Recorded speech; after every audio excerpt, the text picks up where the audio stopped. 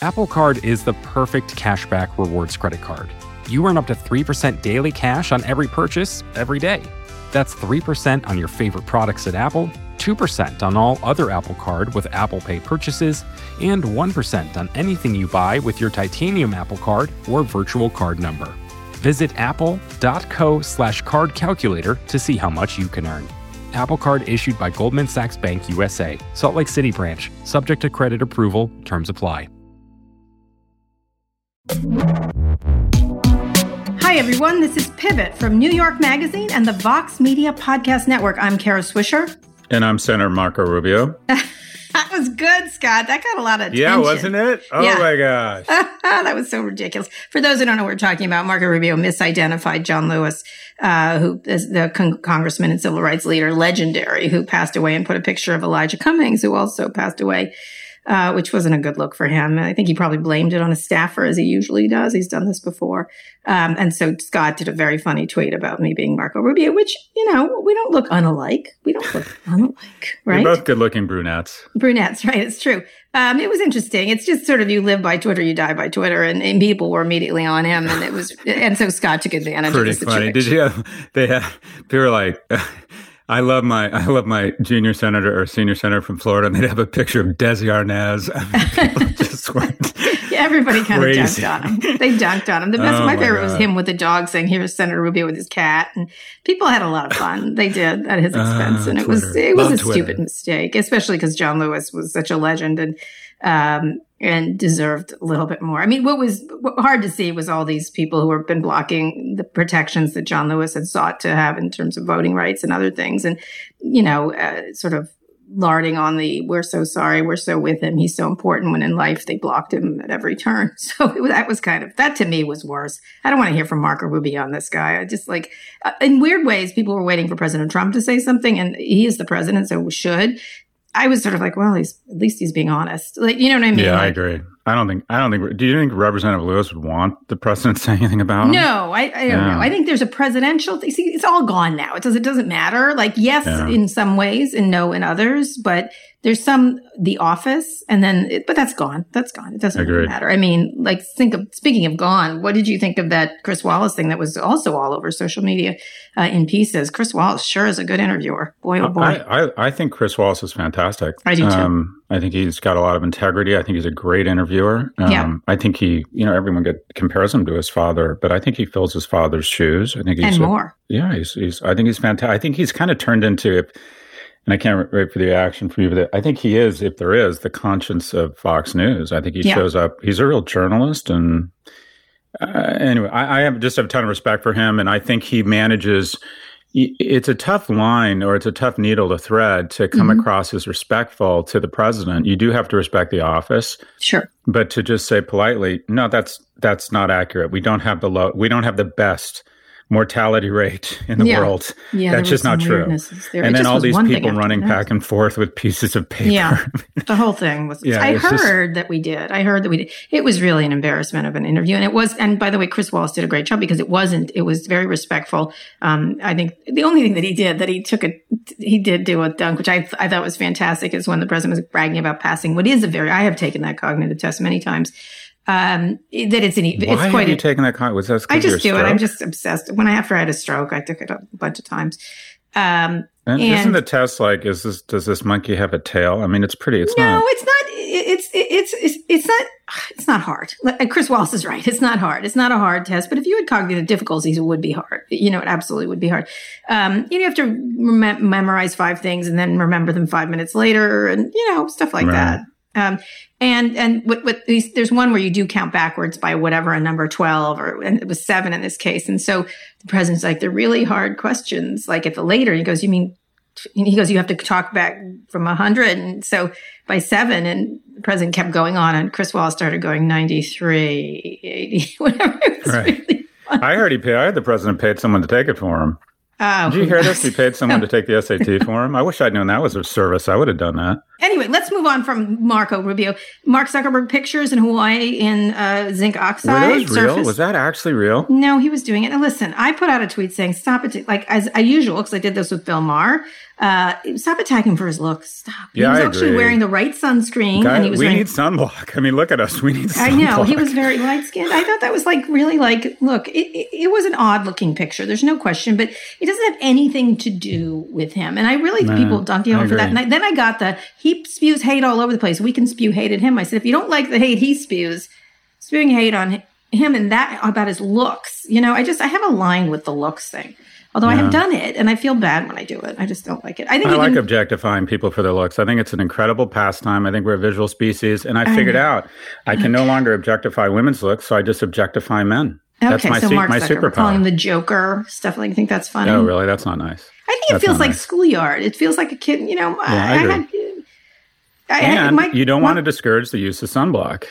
You don't. That's what I say. He's doing it. He was on an electric surfboard. I don't even know what that is. And apparently was dunking on that. Yeah. That's fine. Dunk on him for the electric surfboard. The limits of my fathering is every time the kids say goodbye to me, I'm like, do you have sunblock on? That's my fathering. That's where it begins and ends. Do you know what I say every time?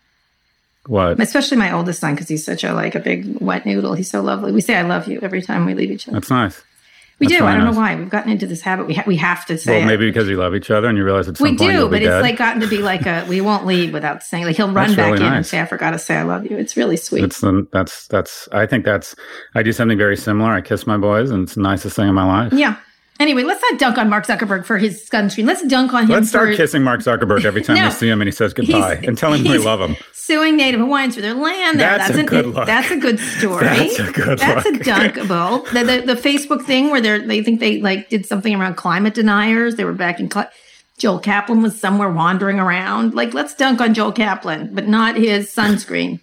Yeah, but is this the media run with this, or is there any veracity to the story that Mark Zuckerberg has decided to sue, Hawaiian, I mean, yes, it's something, it's like Monty Burns. He's been fighting on land. There's a whole land ownership thing going on there. He's trying to buy quite a lot of land. And interestingly, Mark Benioff had a kerfuffle over land. I don't recall. It was many years ago.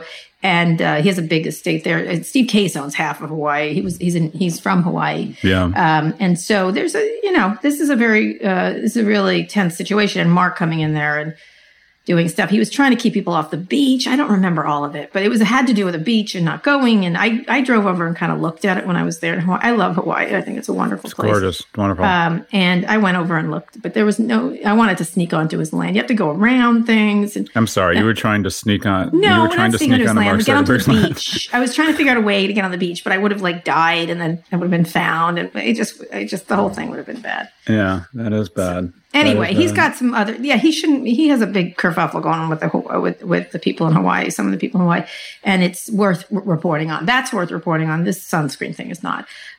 So, lastly, the House is beginning to debate the National Defense Authorization Act, and a lot of them should be wearing sunscreen, by the way. In that there's a GOP-backed amendment that would ban federal employees from downloading or using TikTok on any government device. That continues this week. After I wrote a column this week about my burner phone and TikTok. Mm-hmm. I just think this is an interesting case because it will lead into our next story, our big story. But this growing sort of, it's become their little political thing to try. I don't think it's going to work with the American people necessarily, but it's interesting that we need to see what they're trying to go for to win here. And I don't know if this is a winning. I don't think beating up protesters is a winning thing. I don't think ignoring COVID is a winning thing. I don't think this is one either. What do you think? Well, it seems like we're just as quickly as possible ceding global leadership to China, and China could ByteDance / TikTok if and when, not even if, but when they go public. I think what they could do is we could try to ban them. I think Americans are selfish enough that they'll figure out workarounds and they'll continue to use it. They don't care what the government tells them to do or not to do. Right. This platform has so much momentum right now. And one of the more staggering statistics is I read people are spending more time on TikTok than they are on Instagram, which absolutely blew my mind. And interested in doing this Instagram screens, they're doing a copy, but go ahead. But so we officially ban them, whatever that means. And then they go public on the Hong Kong or the Shanghai Exchange, and it becomes the 6th or 5th most valuable company in the world. And it'll just be another data point in the line that is China usurping our position as an economic and geopolitical power. So Or they go public in the U.S. That's what I posited in my column, that this is like an all setup.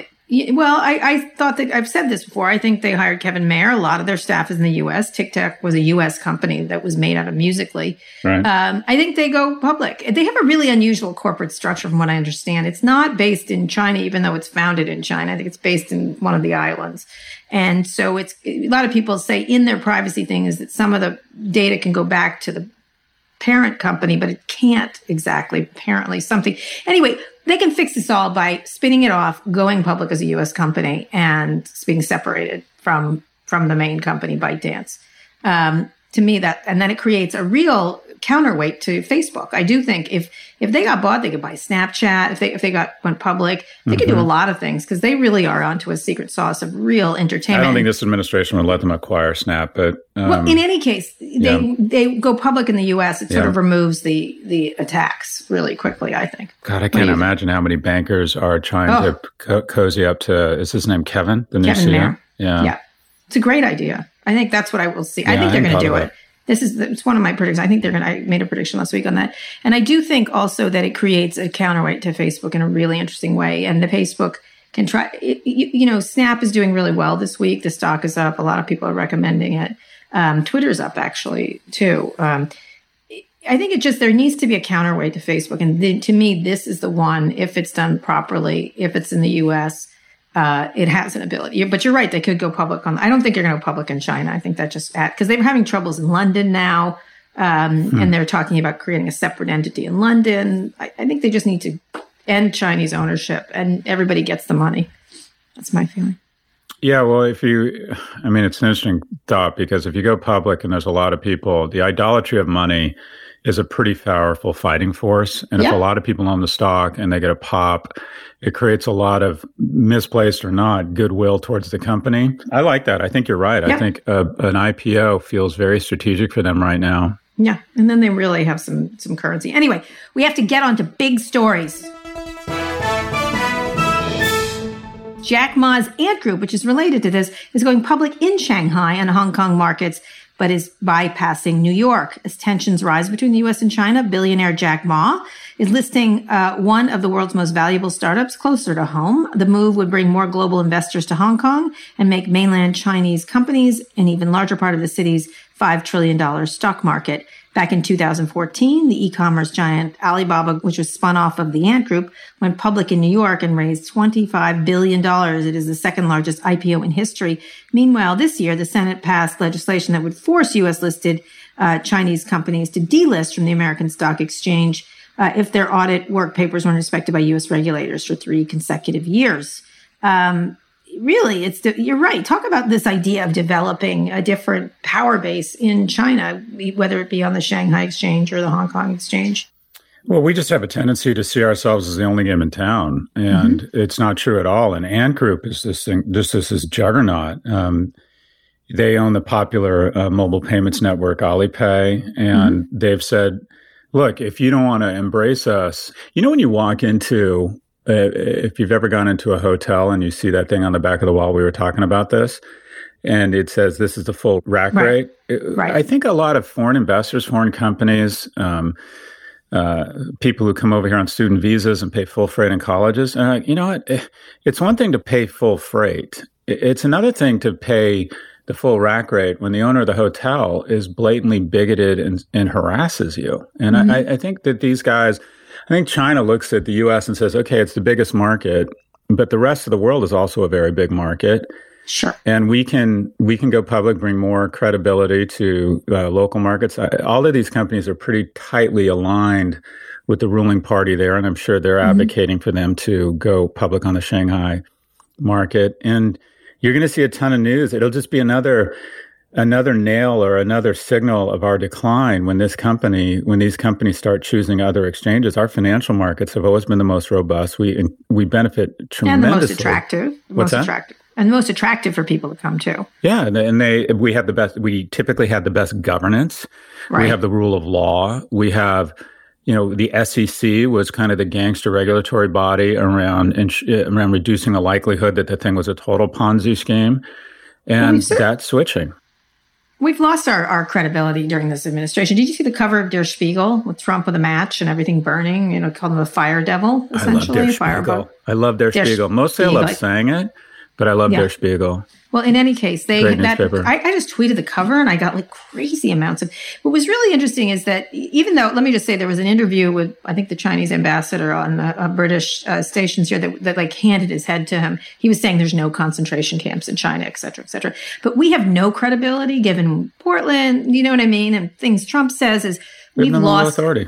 We have no moral authority. Like we are losing moral. We have moral authority. We're losing it rather quickly. And I think that you're right. It's an economic opportunity. And the minute they get an economic step up, it's really problematic I'd be interested. We should probably have someone from one of the exchanges on, to talk about this issue, because I think it's really, he may have been pressured to do it on the Chinese stock exchange, but it doesn't seem like there's any plus to doing it here right now, given the tensions. The exchanges are dying. And there's half as many stocks on the exchanges as there were 20 or 30 years ago. Uh-huh. That's an expensive process to go public. There's all sorts of regulation and lockup. So a lot of companies are going direct. But more than anything, the majority of the gains have been captured by the private markets because you can get liquidity. There's a very robust finance market. It used to be if you wanted to raise $200-300 million or even more than 50, you had to go to the public markets. And if you wanted a liquid currency to acquire companies, now you can get all of that and more in the private markets. So companies are staying private much longer, and a small group of, kind of institutional, wealthier, kind of old white guy clubs are capturing the majority of the gain. So the retail investor is missing out on the majority of the upside. It's an unhealthy attribute. Yep. So the exchanges are going to have to rethink themselves. It'll be very interesting to see if the New York Stock Exchange ever even opens up again, because as we talked about before, it's become a movie set. But the exchanges are as businesses, the New York Stock Exchange and the NASDAQ, as exchanges, they're just not doing well. Yeah, I agree. And New York, it's interesting. It is a movie set. I can't go in there again. I think it was it felt like virusy before. Like, I don't know if you've been there, right? Yeah, a lot. That's where I used to go on CNBC every morning before I was banned. Has this been clean since the 20s? Like, I'm a bit of a neat freak and an OCD, but I was always like, oh, not so nice. Although I like that Carl Quintanilla a lot. But you're right. This is a real opportunity for China in lots of ways. I do still think something like TikTok will go public here in order to create lots of money and for lots of investors. And that really does. There's going to be pressure from this country, even if it's a Biden administration, on China going forward. They are our rival, 100%. We have to retake at least the moral ground first, and then the economic ground. All right, Scott, let's go on a quick break and come back to talk about the fallout from the Twitter hacks and a friend of Pivot from the Lincoln Project about their ads trolling Donald Trump. Apple Card is the perfect cashback rewards credit card. You earn up to 3% daily cash on every purchase every day. That's 3% on your favorite products at Apple, 2% on all other Apple Card with Apple Pay purchases, and 1% on anything you buy with your titanium Apple Card or virtual card number. Visit apple.co/card calculator to see how much you can earn. Apple Card issued by Goldman Sachs Bank USA, Salt Lake City branch, subject to credit approval, terms apply.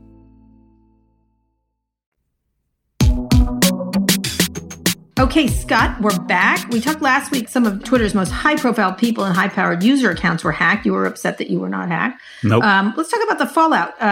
It's unclear how Twitter's most prolific hack in the company's history happened late last week, but everyone from Elon Musk to possible future President Joe Biden were compromised. In a statement over the weekend, Twitter said the hackers manipulated employees and used their credentials to access Twitter's internal systems. There was someone named Kirk, someone named Plug Dog Joe or something.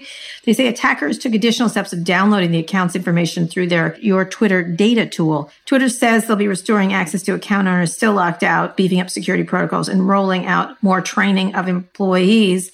Their stock is doing really well this week, too, at the same time. I mean, should they face additional regulations and punishment? What do you make of it? Besides, it needs a full-time CEO, but where do you think this comes down? People seem to have walked right on by past this really quickly. Well, it's all relative when you see the stock's doing well. Keep in mind, I think the stock is mostly flat for the last several years. So it's not... It's highest since 2018, but go ahead. Yeah. It's the highest, but where was it in 2015? Just the company is dramatically underperformed on almost every metric relative to the other big tech guys. The weird thing is these guys were neither that creative nor that greedy, because if you think about what they could have done here, they hacked Uber's account. If they could have used an offshore account to buy a bunch of options on Uber, and then under Uber's account saying, we're pleased to announce that we have been purchased by, we're entering into a transaction and we're going to be acquired by Microsoft for $60 a share, and the stock would have spiked for a few minutes. Or if the geopolitical concerns are really frightening in terms of getting the president's account. If they'd gotten Jay Powell's account and said, in an emergency meeting of the Fed, we've decided to hike interest rates 150 basis points because we're seeing all sorts of signals around inflation, the markets could have crashed. They could have done all kinds of stuff. Yeah, we've let this. It's got to be, it's become a utility in a lot of ways for a lot of people, for information flow, for sure. And I think that the question is how unhackable can they make it? But that's the point. It's not. I don't even think it's Twitter's fault. When you talk about utility, this feels a little bit. A utility is the right. Read the New York Times piece. It's pretty disturbing. But go ahead. A utility is the right analogy, and that is, if you have a nuclear power plant, there's tremendous regulation to ensure that power source and the dangers surrounding that power source aren't co-opted by bad actors, or in this case, what feels like kind of like pranksters. It almost feels sort of fraternity-like. Yeah, it was like $180,000 they made. Yeah, big deal. They're not that creative or that greedy. But because this thing isn't regulated, because it's not that secure, the bottom line is people shouldn't be using it as their primary means of communication on important matters. They just shouldn't. Yeah. They should have other means of secure communications, because this means this channel is not secure. Well, as I've said, I don't think the president should be doing things on it as much as he does, because you don't know what he's saying, because some of his stuff is nutty, right? And so you don't know which is which. You could easily. I think they must have so much security around his account. Supposedly they do. Supposedly they do have additional levels of security around his account. Yeah, and they're watching it not just for protecting him if he starts to do something real nutty, to turn it off. I think they have that in place too, from what I understand.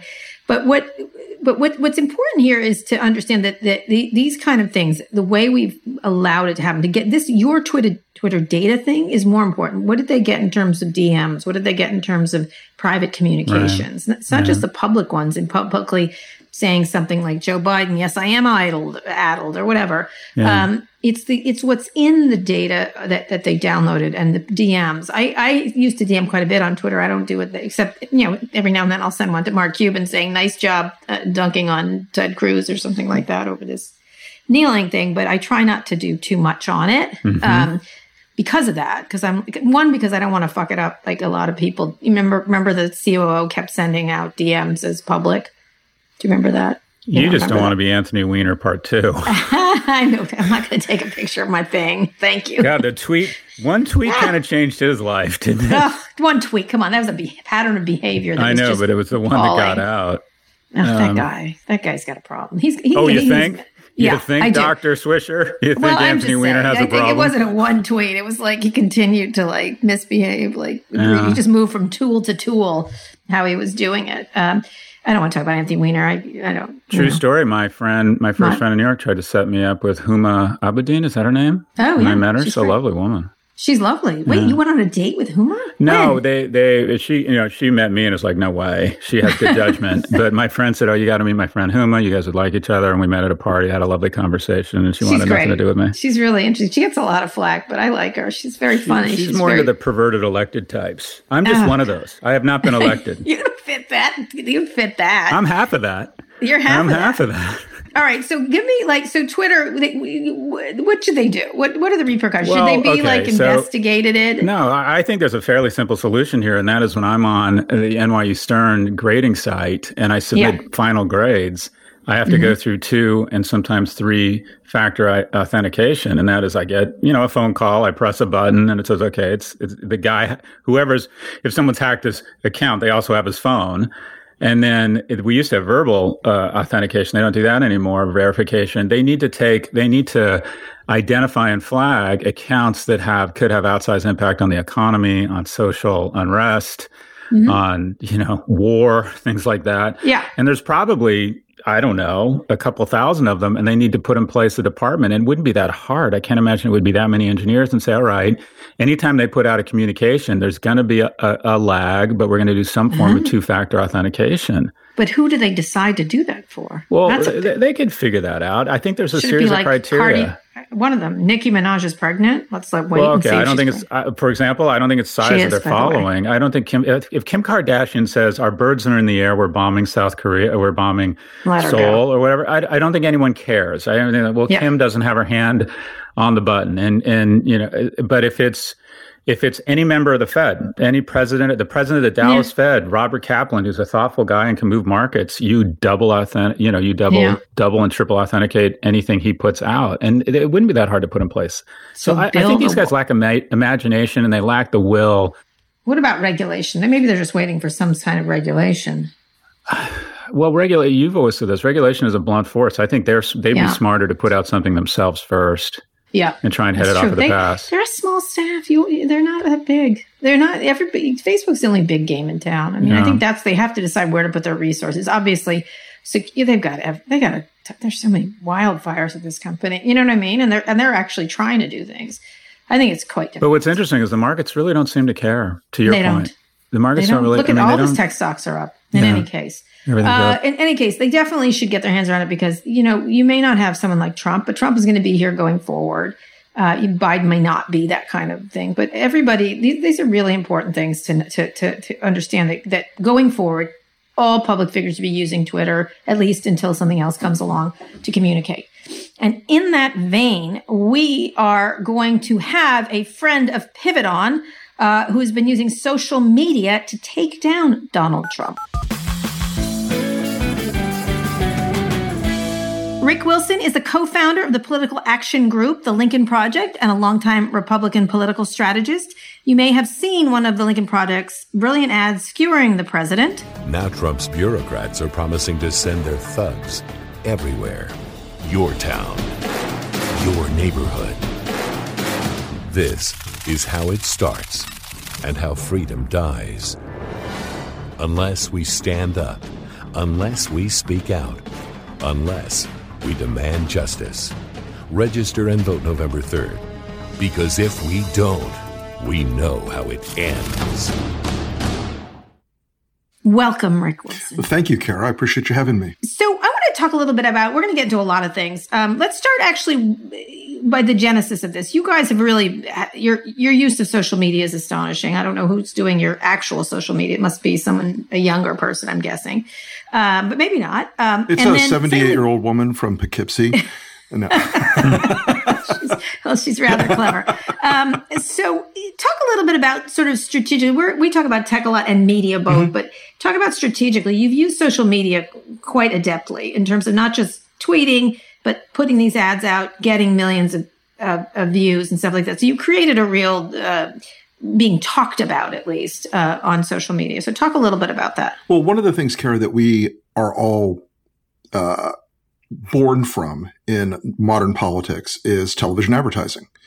And for decades, that was still the singular point of persuasion in the American electorate. But all of us also realized we were also fairly early adopters to digital, paid digital advertising. Almost all of us. I'm platform agnostic where you see my message, whether you see it on a Twitter video feed or a Facebook page or a YouTube link or a television ad or a cable ad or a pre-roll video. I now have the tools to measure where I'm hitting. I know who I'm talking to. And as a group, we decided very early on that using our fairly meaningfully large social media voices, we could amplify what the Lincoln Project was doing. And especially in this phase of the campaign, which is not a heavy tonnage air war on paid media.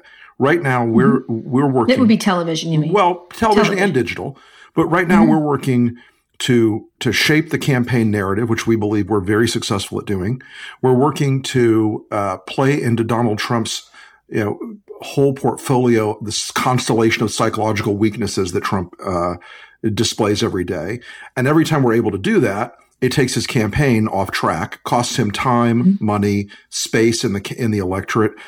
And there's one fixed item you will never get more of in a campaign. You can always buy more media. You can raise more money. You can do more events. You can't get a day back that you lose. And we're very good at taking him off course and having him lose a day here, a day there. Questions you spent around. Why didn't you do it before? Like where was the luck? Because he was adept at digital. He was more adept. And secondly, how do you come up with the ads? How do you decide? You're just trying to me, it seems like you're trying to occupy parts of his brain. Like you do them very quickly. We do them within hours. We do them very quickly. We have a super lean production system. The group comes up with, what we know is moving the day and what we want to move during the day. And also, he presents targets of opportunity constantly. This guy shows you his throat all the time in this battle. We move very quickly. We amplify very quickly. And we understand that there are people who don't look at us as the traditional super PAC, because we don't do all the things that a traditional super PAC does. We don't spend weeks message testing every single ad. We don't spend weeks, wondering about policy questions. There is no policy with us. We are here. We're submarines roving the ocean. We're not here to be the Heritage Foundation or Brookings or anybody else. We're here to help defeat Donald Trump. And so we stay focused on that. And that makes our mission, a lot easier in many ways. When you come up with an ad, so like, for example, the Chris Wallace interview, it's full of things to go for, right? So it's like, it's either you or Sarah Cooper are going to take, this is like a real thing. But what's the strategy behind one? What's the metric of success for each ad? Well, so we do ads in 3 big columns. The first column is the audience of one, psychological warfare with Donald Trump. And those are the ads that most people see and talk about and share.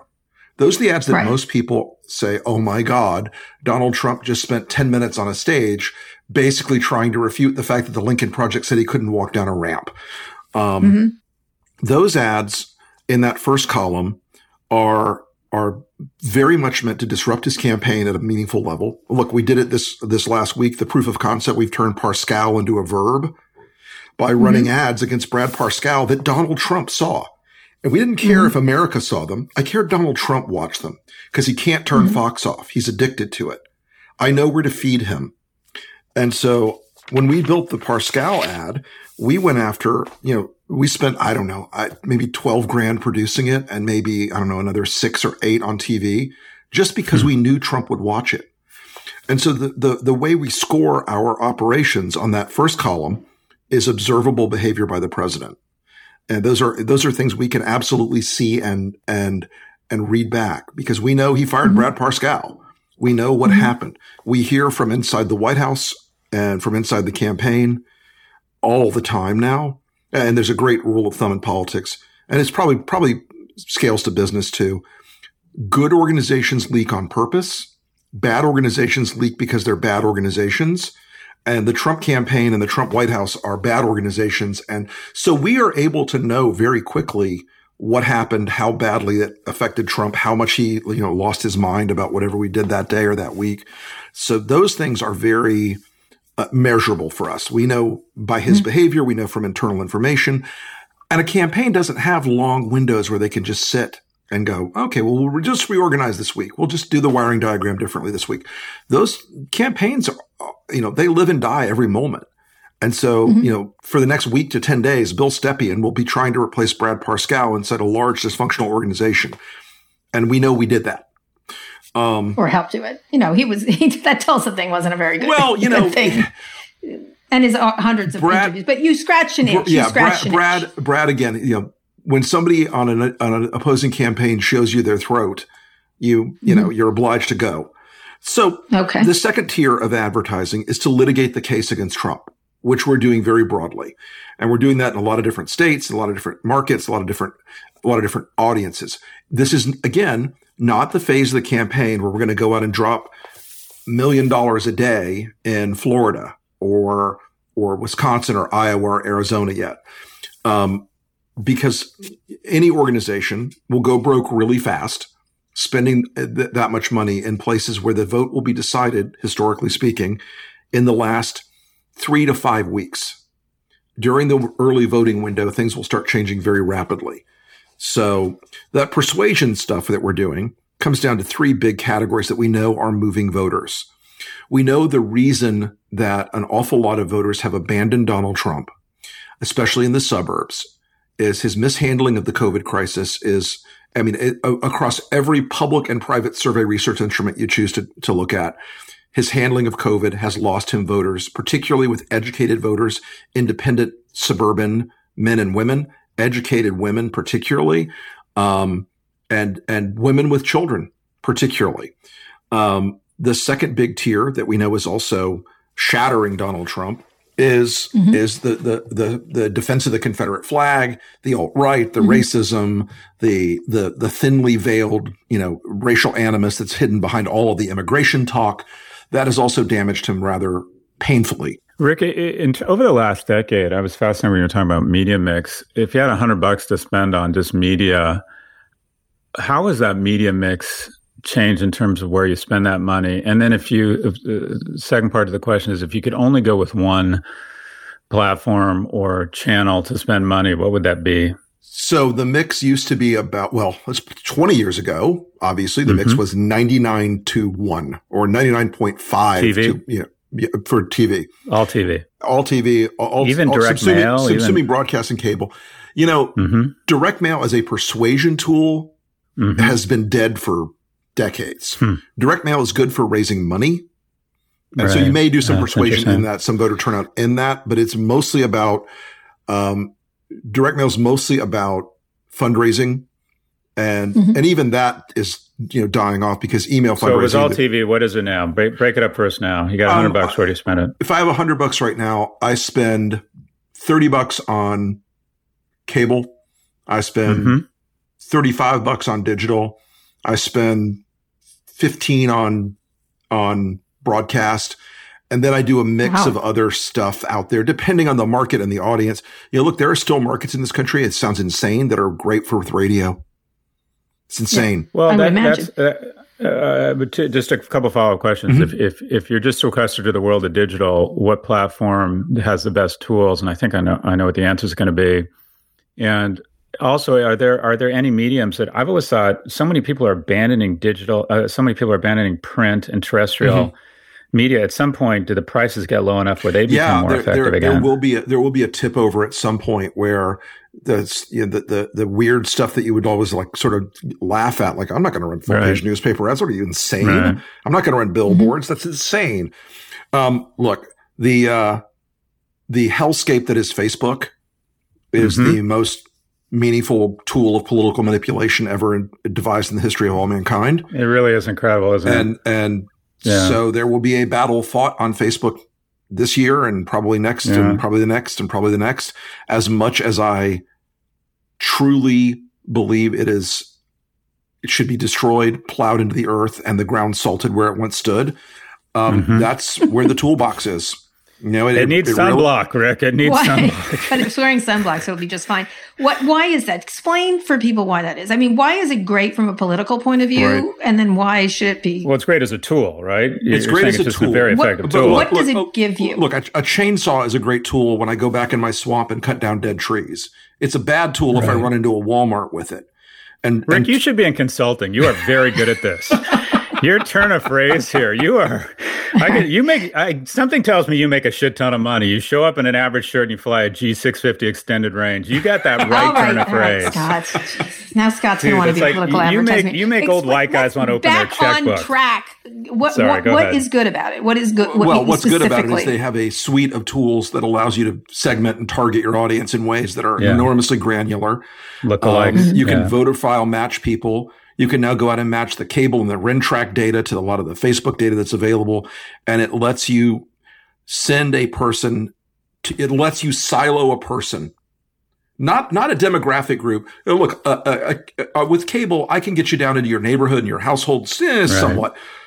With Facebook, I can make sure that the ads following you on your phone and on your computer and on your tablet are all telling you that unless you vote for Donald Trump, Antifa is coming to kill your dog. And what we've also learned about Facebook is it doesn't matter how verifiably false or ludicrous the message is. It doesn't matter. I could go on Facebook right now and buy a suite of ads that say, Joe Biden is a secret lizard humanoid hybrid who is going to. That was Hillary last cycle, but go ahead. Exactly. And that case seems lurid, but it was exactly what you were seeing on Facebook with Pizzagate. She murdered Seth Rich. Mm-hmm. She's a part of a global pedophile sex ring, all these things. And it's so ludicrous, but Facebook believes that their tool is morally agnostic. And especially because it's linked between advertising and content. Correct. Because if they remove the ads, it doesn't matter. Correct. The content is the ad. Right. And that's what the Russians do. They weren't buying Facebook ads as much as they were buying the ability to go out there and build enough audience.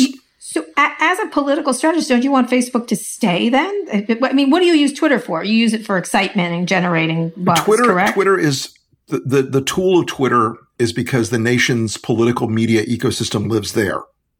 Right. Okay. Every reporter in America that's in the political space is active on Twitter in some greater or larger degree.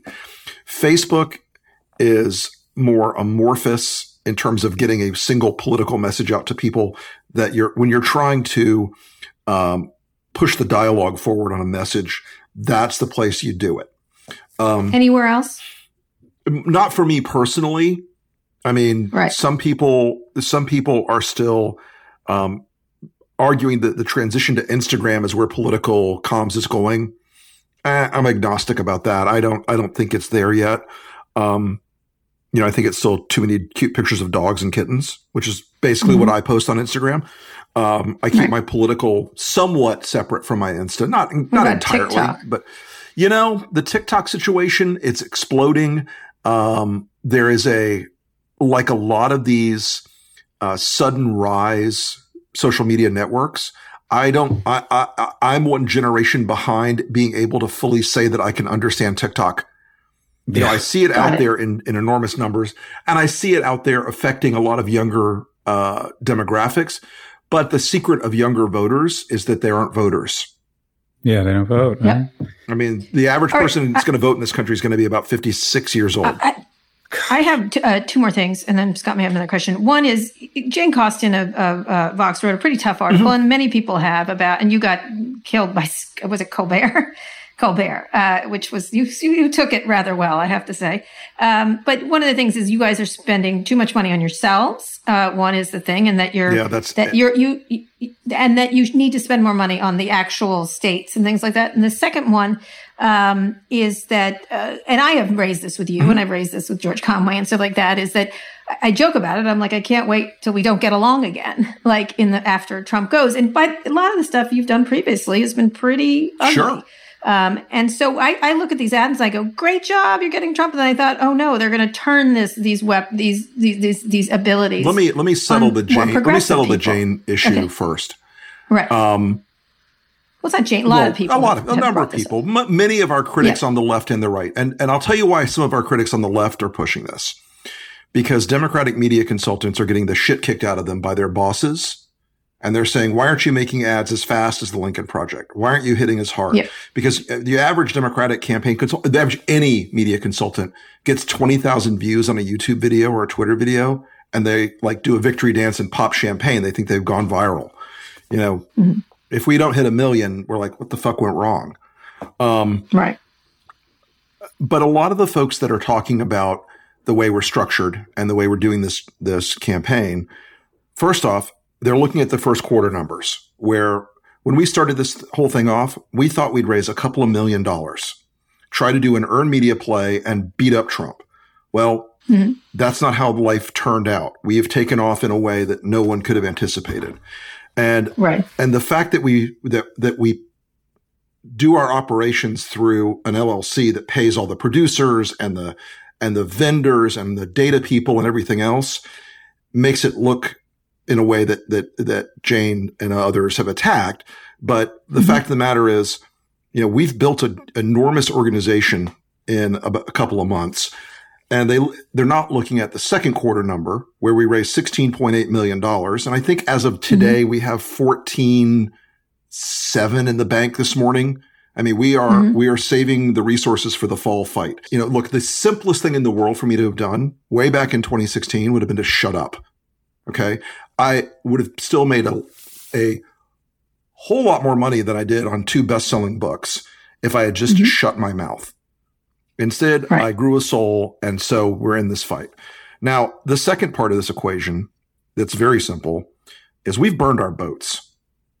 There is no Republican Party for us to go home to. There's no Burkean conservative movement left in this country. The party has been so thoroughly, utterly compromised and destroyed by Donald Trump that, look, if tomorrow Donald Trump and Mike Pence got eaten by wolves and you said, hey, Rick, reconstitute the Republican Party, I'd say no. Because the Republican Party in 2024 is going to be, the nominee is going to be Donald Trump Jr. or Tucker Carlson or Josh Hawley or Tom Cotton. One of these guys that thinks that the nationalist populism and statism on the edges of Trump. Okay. Trump would be a much more terrifying figure. He's a terrifying figure. He would be an apocalyptically terrifying figure if he didn't have ADD and he was actually organized and could think about a project for longer than 15 minutes. Tom Cotton or Tucker Carlson as president should scare the shit out of people. And so we've committed, we're going to stay in this fight because we laid out a mission in the very beginning. And our mission was to eliminate Donald Trump, to drive him from office. Easy. All right. I'm still scared of your evil skills and I don't like some of your views, but that's okay. It's okay. I don't mind having a good debate. I'm going to ask him one more question. What is going to change in November? And then Scott can finish up. What are you going to, you're going to do more persuasive, more wide ranging in lots of states? Well, we're going to be, so campaigns are always decided at the end. Nerds are following the campaign rigidly, attentively on Twitter and on cable TV. Most American voters have a sort of amorphous thing right in their head right now. So yeah, it's like that Trump guy and that Biden guy. I don't know yet. And that's political behavior that iterates out over, generations. We've seen that for many, many years. They will start making a final decision, especially because the campaign can be altered by exogenous events. Look at 2016. Hillary Clinton's emails and the Russia leaks were the exogenous event, October surprise of all time. So that's why you back end your spending. That's why you back end your final messaging, your final litigation of the points. But our map has expanded radically since we got into this game. When we started in December talking about this, we looked at Ohio, Michigan, Wisconsin, and Pennsylvania. Those were the states that were going to swing. Ohio was even a long shot because it was fairly red. Yeah. But now the battlefield that gives Biden and his allies like us, the calculus has radically expanded. So our ability to go into Arizona and Iowa and North Carolina and Georgia and a whole bunch of other places has increased very rapidly, and Trump's pathways to victory have narrowed very rapidly. So we will see this fight, being waged and won, I think, at the end of the day in Florida, Arizona, and Ohio. But we're going to be active in a bunch of other places because it's a game of very small numbers. People overlook the fact that the Electoral College is not, you're not trying. I don't have to go out and win, beat Trump with 20 million voters. I have to go out and beat him with one Electoral College vote. I'd prefer a lot more, but it's a narrow path. 20 million will help too. It wouldn't hurt. But I need to go out and make sure that the same thing that happened in 2016, where Trump won by 77,000 votes in 3 states and by less than 150,000 votes in the state of Florida, I got to ensure that that doesn't happen again. And so if we can start blocking out places on the Electoral College map that he can't win, that adds to the security of what is shaping up to be a good year for Joe Biden and the Democrats. Okay, quick. Last question, Scott. Rick, just advice to an old person and a young person. Say you're an old person that is a Florida resident, has a little bit of time and a little bit of money. Mm-hmm. What should that person do if they agree with you that this march towards autocracy is frightening? What counsel a 55-year-old white guy who's committed to helping flip Florida on how he could best allocate his small amount of time and money this fall? Well, I would say in that regard that the most important thing people can do beyond the donations to whoever you want to support, mm-hmm.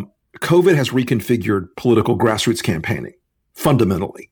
Mm-hmm. Most campaigns have a metric where they want to touch a persuadable voter with email, mail, digital ad, TV ad 5 to 7 times in the closing 5 weeks, 6 weeks. Mm-hmm. COVID has changed all the door knocking stuff. We're not going to do that this year. We're not going to go out and organize canvassers in neighborhoods and drive people to the polls. None of that's going to happen. So, right. Digital organizing and sharing, because the devil machine that is Facebook allows people to talk about, messages that can be supportive of Joe Biden. And if Biden continues to do the campaign the way he's been doing it, it makes it easier for that 55-year-old white guy because he doesn't scare the shit out of people. Okay. Right. Donald Trump's dream this year was to select Bernie Sanders as his nominee. Trump would have won 44 states with Bernie Sanders because Bernie is an ancient communist who scares the shit out of people. Yeah. And that's a shorthand. Do nothing Democrats work. Do nothing Democrats is a fantastic idea. And you should let you do the mean ads. Just let them just sit there quietly. Biden's campaign and a lot of other groups have sort of tuned up their edge. And if we're leading the way on that at all, I'm proud to say, we don't bring anything with we don't bring any dull knives to this fight. Well, there's a bunch of you. There's Republicans versus. Sure. And there are a lot of allied groups. In fact, we all went up this week. I think we're spending a couple million total in Ohio over a long-running program we're calling Operation Grant because we feel like Ohio is starting to soften for Trump. All right, Rick, thank you so much. We really appreciate it. Keep going with those ads. We appreciate them. All right, thanks. Bye. Appreciate you. All right, Scott, that was good. We'll be back for wins and fails.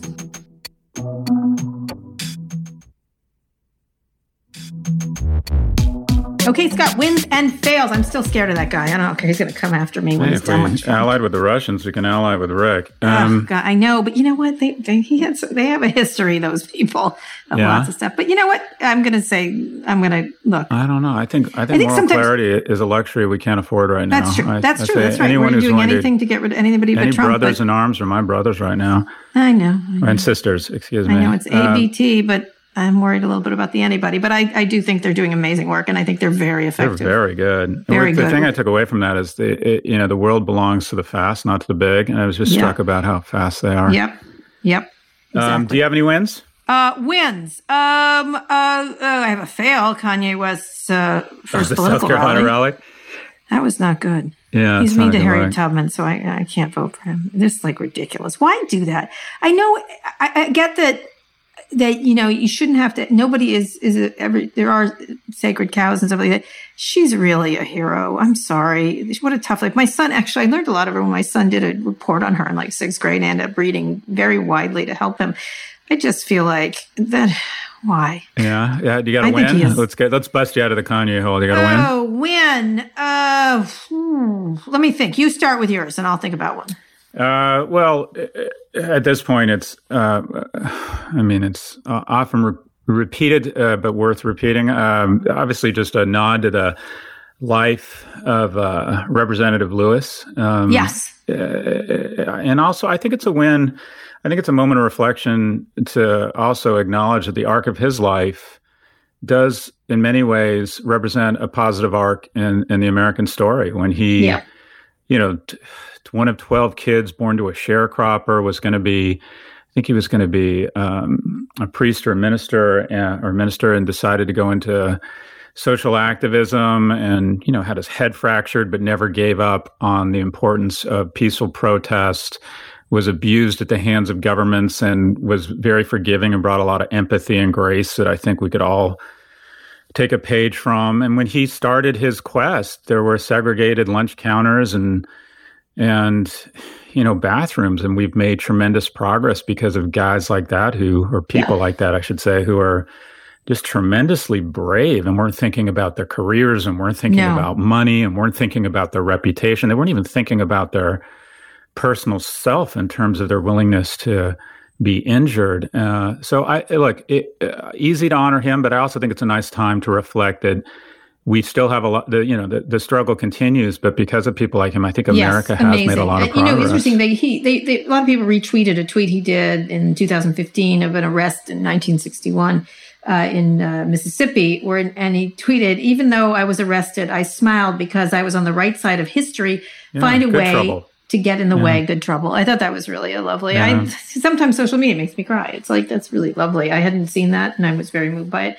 Someone who was not at all like John Lewis and has his ups and downs. I did like Mark Cuban's tweet against someone in Texas, some radio jackass was giving me a hard time about I am so ready to be on this year's Mavericks home stretch. So much promise, so much personality. But the minute one player kneels during an anthem, I am out. Surely Mark Cuban can lead the way for Mavs to do whatever gesture they wish without insulting the nation. This is this guy, Mark Davis.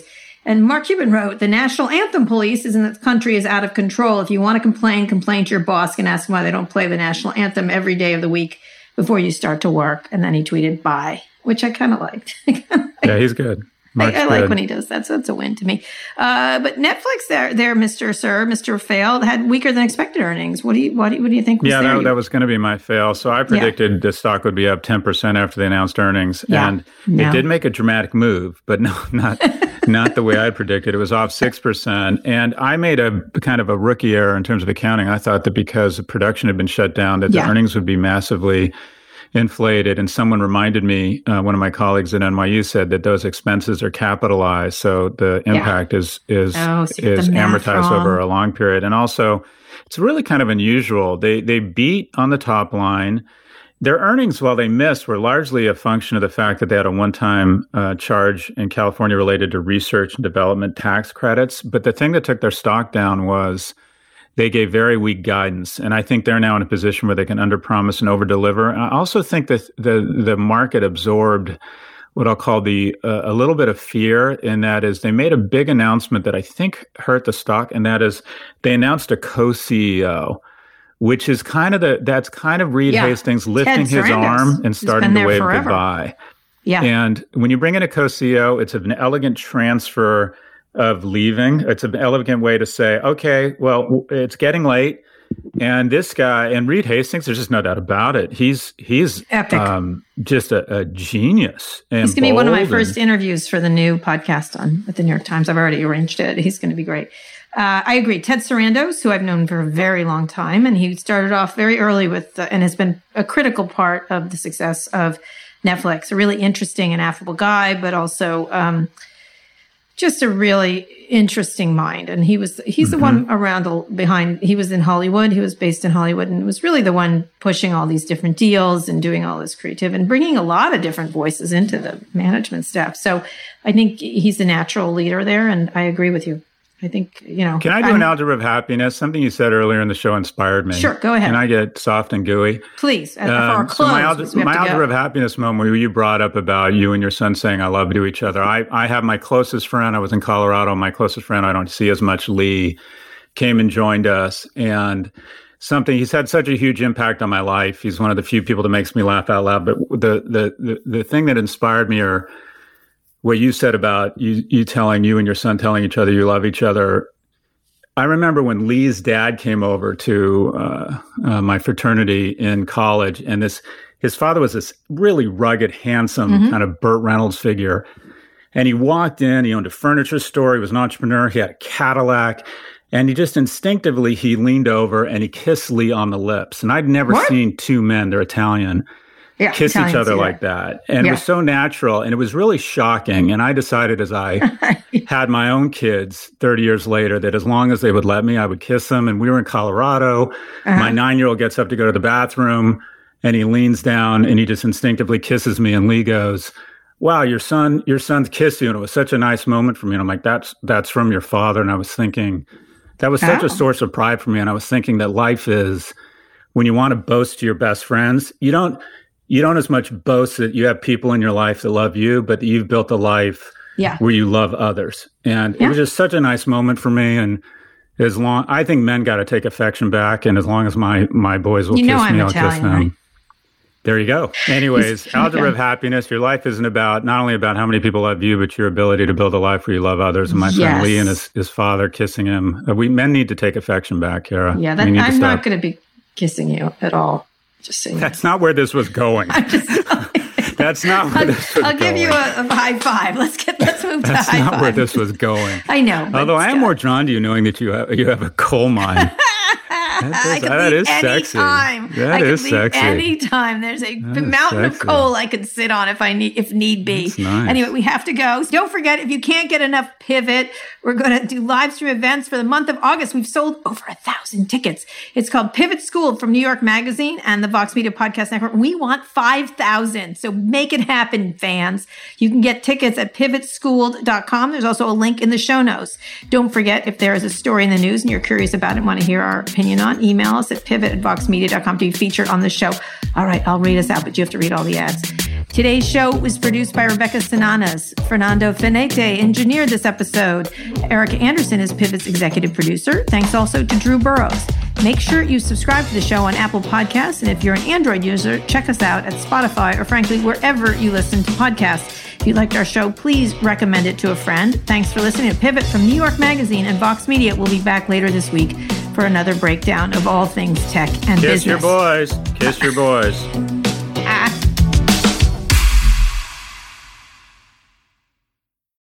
Apple Card is the perfect cashback rewards credit card. You earn up to 3% daily cash on every purchase every day. That's 3% on your favorite products at Apple, 2% on all other Apple Card with Apple Pay purchases, and 1% on anything you buy with your titanium Apple Card or virtual card number. Visit apple.co/card calculator to see how much you can earn. Apple Card issued by Goldman Sachs Bank USA, Salt Lake City branch, subject to credit approval, terms apply.